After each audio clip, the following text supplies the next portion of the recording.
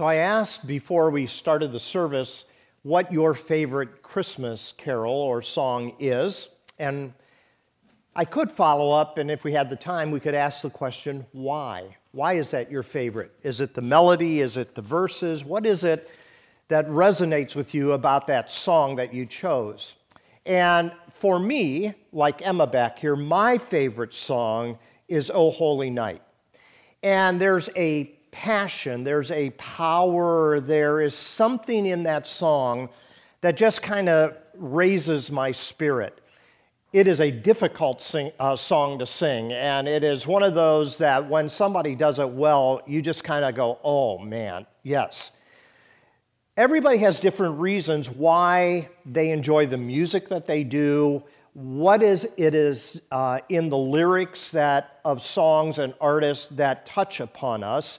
Some of the things, it might be nostalgia, it might be a significant message that it communicates and so forth, or we might just like the guitar riffs in the middle of it, I don't know. But all of us have a flavor for something, and each of the gospel writers have their own flavor on the advent of the coming of Christ. So we have been in this series called Advent Invitations, and basically each Sunday we're stepping into each of the gospel accounts, and we're seeing the way they write this, the way they communicate the same set of historical incidents, but with a different emphasis. And so when we think about today and the Advent text that we're going to look at in the Gospel of Luke, it probably is the most familiar to you, because this is the text that has been used for years and years and years. And I think the most prominent one that we can think of is when Linus steps out on stage and he recites from the book of Luke. And Luke is that portrayal of what we know and love best, that wonderful moment of cherishing the birth of Christ. Do you realize the Charlie Brown Christmas special has been around since 1965? It's a long time. And so we've seen that repeatedly, and so we're familiar with the way this particular gospel writer writes the events, at least in chapter 2. Sometimes we are unfamiliar with chapter 1, and that's what I want to concentrate on today, the two songs in chapter 1, because we'll come back on Christmas Eve and we'll talk about angels that fill the night sky. We'll talk about shepherds abiding in the fields and keeping watch over their flock by night, and Mary pondering all of these things in her heart. Well, each gospel is a unique dwelling structure that houses the story of the coming of Christ. And there is more going on in each of these gospels than the four gospels when they're kind of mushed together. You remember 2 weeks ago when Corey started this series, he talked about how we take pieces and bits and pieces from all four gospels and we kind of scrunch them together. So you look up at the nativity set and you're going to see the Magi there. Well, the Magi did not come to see Jesus for maybe up to a year later, even though we scrunch it into the Christmas story. So what we want to do is feel the emphasis of each gospel. So Matthew ties all of this together as he begins with a genealogy that Corey talked about. Last week, Mark begins this with a spotlight on John the Baptist as the messenger that prepares the way for the coming of Christ. Today, Luke, in chapter 1, he begins with a spotlight on Mary and Zechariah. And that's what we're going to do, is look at Mary and Zechariah's song. And the tone and tenor and plot of Luke's account is, vastly different than Matthew and Mark. Luke has a backstory to the birth of Christ, and that's why he includes these two songs. You might say he gives us the gospel before the gospel. Now, I want you to notice as you step into Luke's gospel here this morning that he has a unique take on Advent. When you read chapter 1, and chapter 2 and chapter 3 of Luke, there are several time date stamps that are given to us. So when the story begins, chapter 1, it talks about King Herod. Chapter 2, it talks about an emperor by the name of Augustus. And chapter 3, it talks about an emperor by the name of Tiberius. And the question is, why are these time stamps there? Is it simply to give us a chronology of events, or is it something more? Each of this represents some type of powerful political figure in the ancient world as they carry out the ongoing power structure of the Roman Empire. That's important to keep in mind. So this story in Luke is set against the backdrop of the Roman Empire. So I'm going to pick one of these individuals, Augustus. Augustus was the adopted son of Julius Caesar, and he became the sole ruler of the Roman world by a bloody civil war, which he won. He turned the Roman Republic into a great empire, but as he did so, he started to assume certain titles that we are familiar with in the person of Jesus. He called himself the Son of God. Interesting. He called himself the Savior of the people. He called himself King, and he called himself Lord. Those are all titles that we give to Jesus, right? Jesus, the Son of God, the Savior of the world, King of kings and Lord of lords. And it seems as though Luke, as he writes this account, is writing in such a way that is quite dangerous, because he is setting up the birth narrative to suggest that Jesus is the true Lord, the one sent by God to be the Savior of the world, and if Jesus is, Augustus isn't. Does that make sense? So there's a contrast that begins in this particular book. Now, when we think about how Luke opens up the book, he writes a parallel. So when you begin reading the book of Luke, he connects the story back to the Jewish scriptures, and he focuses on Mary and Zechariah, who both receive angelic appearances from an angel by the name of Gabriel, and the news that is given to them then inspires them to sing this song. So these two individuals, Mary and Zechariah, are observant Jews. They are faithful. And Zechariah, in fact, is a priest.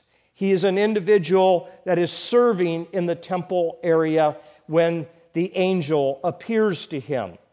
But what is interesting is the backstory, that his wife, Elizabeth, is barren. She can't get pregnant.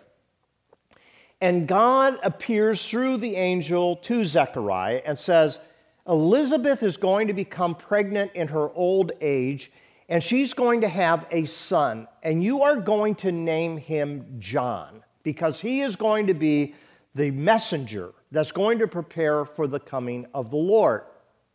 You know what's going on in every Jewish mind? This is repeating the story of Abraham and Sarah. Abraham, the father of the nation of Israel, has a wife by the name of Sarah who is barren. She can't get pregnant, and they both become quite old. And late in years, Sarah becomes pregnant, and she gives birth to Isaac. And that begins the ongoing story of the Jewish scriptures that the father is Abraham. But the ongoing God is not just the God of Abraham, but the God of Abraham, Isaac, Jacob, and Joseph, the four people that appear in the book of Genesis. That is the foundation stone of the nation of Israel. So this is important to keep in mind. Mary, on the other hand, is a young teenager. She is an individual that is betrothed to an older man by the name of Joseph, but she is quite young. And there's this contrast between these two, an old man and a young girl, a priest in the temple, and here is a peasant from a small town. Well, Zechariah protests. He resists this message, much like Sarah did in the Old Testament. I'm too old to have a baby. In fact, after she has a baby, she names him Isaac, which means laughter. This is absolutely comedic that I, as an old woman, could have a child. So Zechariah asks for a sign that this is true, and because of this, his speech is taken away from him. So if you read Luke chapter 1, what you're going to find is he can't speak for 9 months. He's completely silent until his wife Elizabeth gives birth. And then his tongue is loosed, and he sings this praise song to God for this miraculous child that has been born to them. On the other hand, Mary believes right away. So we said last week when we talked about after Mary has a visit from the angel, she goes and she visits her cousin Elizabeth. And when Elizabeth sees Mary coming, she says, "Blessed are you among all women." And John the Baptist starts kicking in her womb as a sign that even he is recognizing that this is the one that is to come. Mary breaks into song right away, and she begins to sing about the future in the past tense because with the eyes of faith, she really believes God's victory for her people is going to come about. So you have Luke connecting this back to the Jewish expectation that the Messiah is going to come. So in chapter 1, you have two parallel pre-birth stories. You have the details about John the Baptist with the focus on Zechariah's disbelief and the request for a sign. And then you have the details of the foretelling of the birth of Jesus with a focus on Mary's willingness to believe. Then there are these two parallel birth songs. After Mary visits Elizabeth, she responds with the Magnificat. And then Zechariah, after his son is born, his tongue is loosed, he names the baby John, and then he responds with what is called the Benedictus. These are technical terms to speak of the two songs. So let's take a look at each of them just for a moment. So if you have a Bible, you can turn open to Luke chapter 1 just for a moment. And in Luke chapter 1, beginning in verse 46, we first encounter the Song of Mary. Now, in this particular song, it begins, "My soul lifts up the Lord, my spirit celebrates God, my liberator." Mary is deeply moved by this amazing encounter, first with the messenger and then with her cousin Elizabeth. And Mary responds, it can't be contained in normal prose. It is poetry, and it overflows with imagery. And the poetry isn't simply religious. It has this powerful social and political overture to it. And that's something that Luke will pick up later in his gospel. He'll pick up on these things. And what it speaks of is a great reversal of what we might call a social and economic and even political revolution. And to the people in Mary's day, there would be little question as to what she is talking about. So the kind of the sweet, sugary, nice feeling aspects of Christmas doesn't come until chapter 2. None of these are sweet, sugary, or childish tones that we often sing in many of the Christmas hymns. Rather, what it is talking about is the humbling of those who are in power. So listen again. It says, "God's arm has accomplished mighty deeds." Verse 51, "The proud in mind and heart God has sent away in disarray. The rulers from their high positions of power God has brought low, and those who were humble and lowly God has elevated with dignity. These are dangerous words that she's singing. She's suggesting that through the coming of this child, the world is going to be turned upside down. Those who are in power are going to be brought low, and those who are low, like she is, are going to be elevated. So the first song that is being sung by Mary is what God is up to in Jesus. God chooses the powerless to bring down the powerful. And Mary is saying, God saw my powerlessness, that I was a nobody, and God lifted me up. You know, God revolutionizes the way we see life, the way we think, the way we act.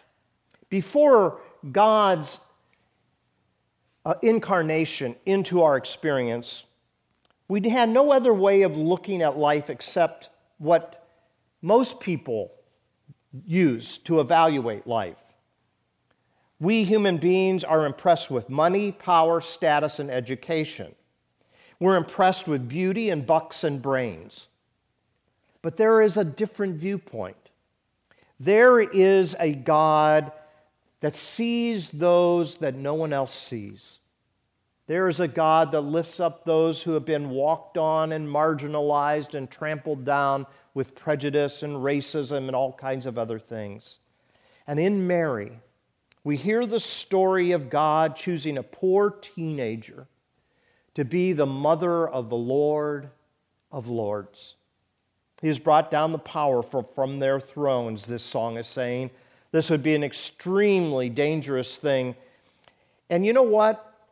Later in Luke's story and in Matthew's story as well, we see that those that are in power get nervous.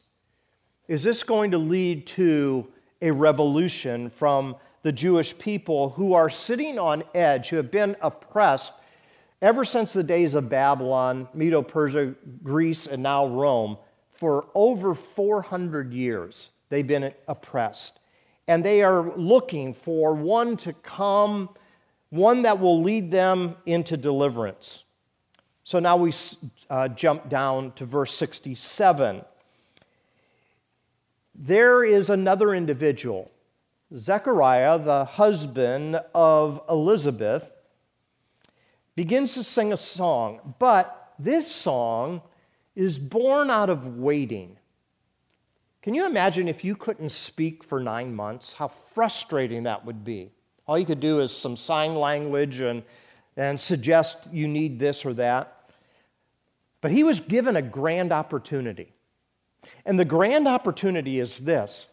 He was a part of a priestly line that it was their turn to serve in the temple. So he was from the division of the priests called the division of Abijah.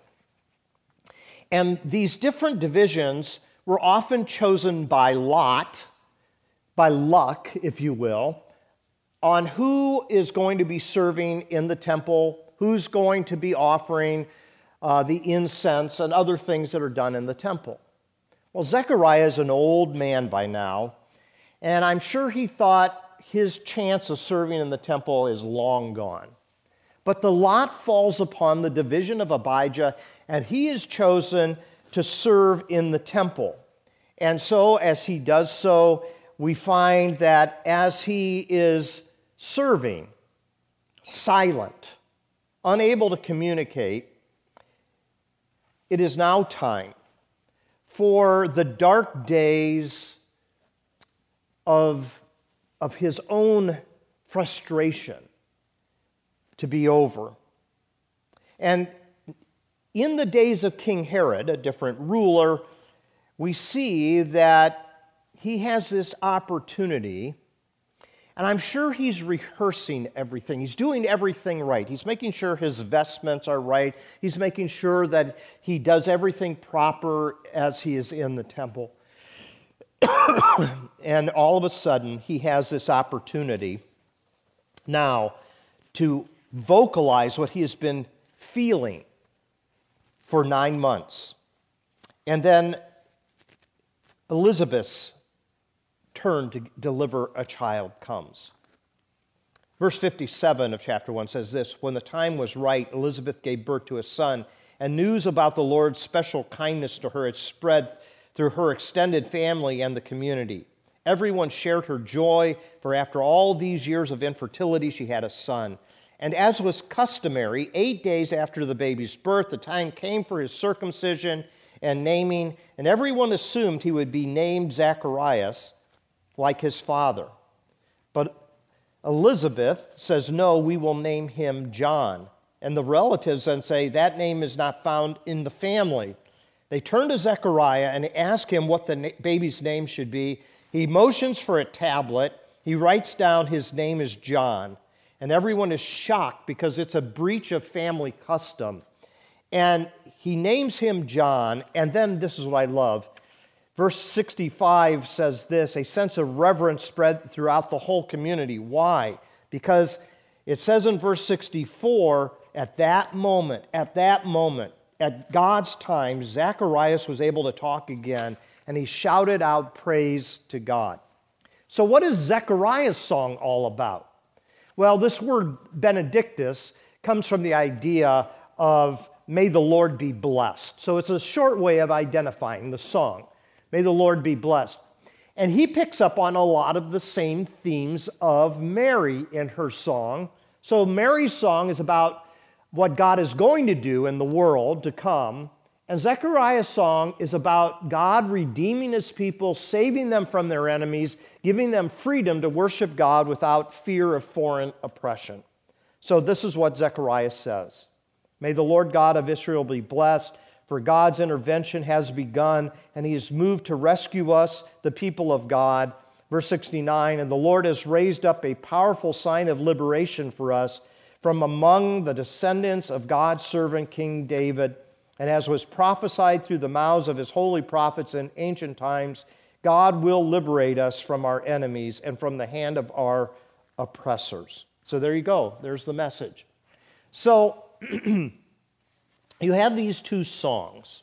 In fact, if you look closely at Zechariah's song, and if you take a study Bible, you'll see that there are a couple of dozen references by the way he sings this song to Old Testament scriptures. We don't have time to get into that today. So the famous poets and songwriters, they have a message that sometimes captures the attention of the community. So let's think about a poet, one who prognosticates about society. Think of one in our own day and age. Actually, he's quite old now, but has been around a long time. Think about Bob Dylan. He's not that great of a singer, but man, he got a Pulitzer Prize for his poetry and the lyrics that he writes. The times they are a-changing. All of this has kind of some political undertones in his songs. And it captures the heart of a generation in the 60s and in the 70s and so forth. There's kind of a thunder in the voice of Mary and Zechariah and Bob Dylan and others that are like that speak to the needs of liberation, lifting up the people who have been trampled down. So then Luke goes on, and if you jump to chapter 4 very quickly, you find Jesus after he has been baptized by John, after he goes into the wilderness to be tempted by Satan. He goes to a synagogue. And there at the synagogue on the Sabbath, he stands up and he reads a portion of the book of Isaiah. And here's what he chose to read. If you look at chapter 4, it begins down in verse 18. The Spirit of the Lord, the Eternal One, is on me. Why? Because the Eternal designated me to be his representative to the poor, to preach good news to them.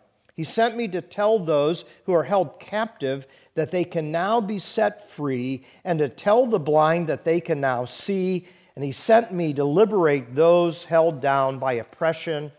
In short, the Spirit is upon me to proclaim that now is the time. This is the Jubilee season of the Eternal One's grace.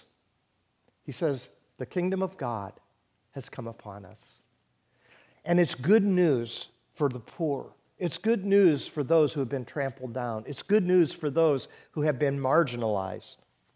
You know, the closer we get to Christmas, the more tempted we are to retreat, I think, to the cozy, imagined world of our childhood. And it's found in such sentimental songs as I'm dreaming of a white Christmas, just like the ones I used to know. But our need for sentiment also has to be balanced with our need for salvation in our world. There are things that are wrong that need to be set right. And Advent is full of realism. Nostalgia and sentiment are wonderful. I enjoy it every year. But Advent is about the future as well. How can we be a part of a better world that Christ came to bring? You see, the infant Jesus will become an adult king and the Lord of Lords. And your dreams and my dreams of a better world are still alive because Christ is alive. He is risen from the dead.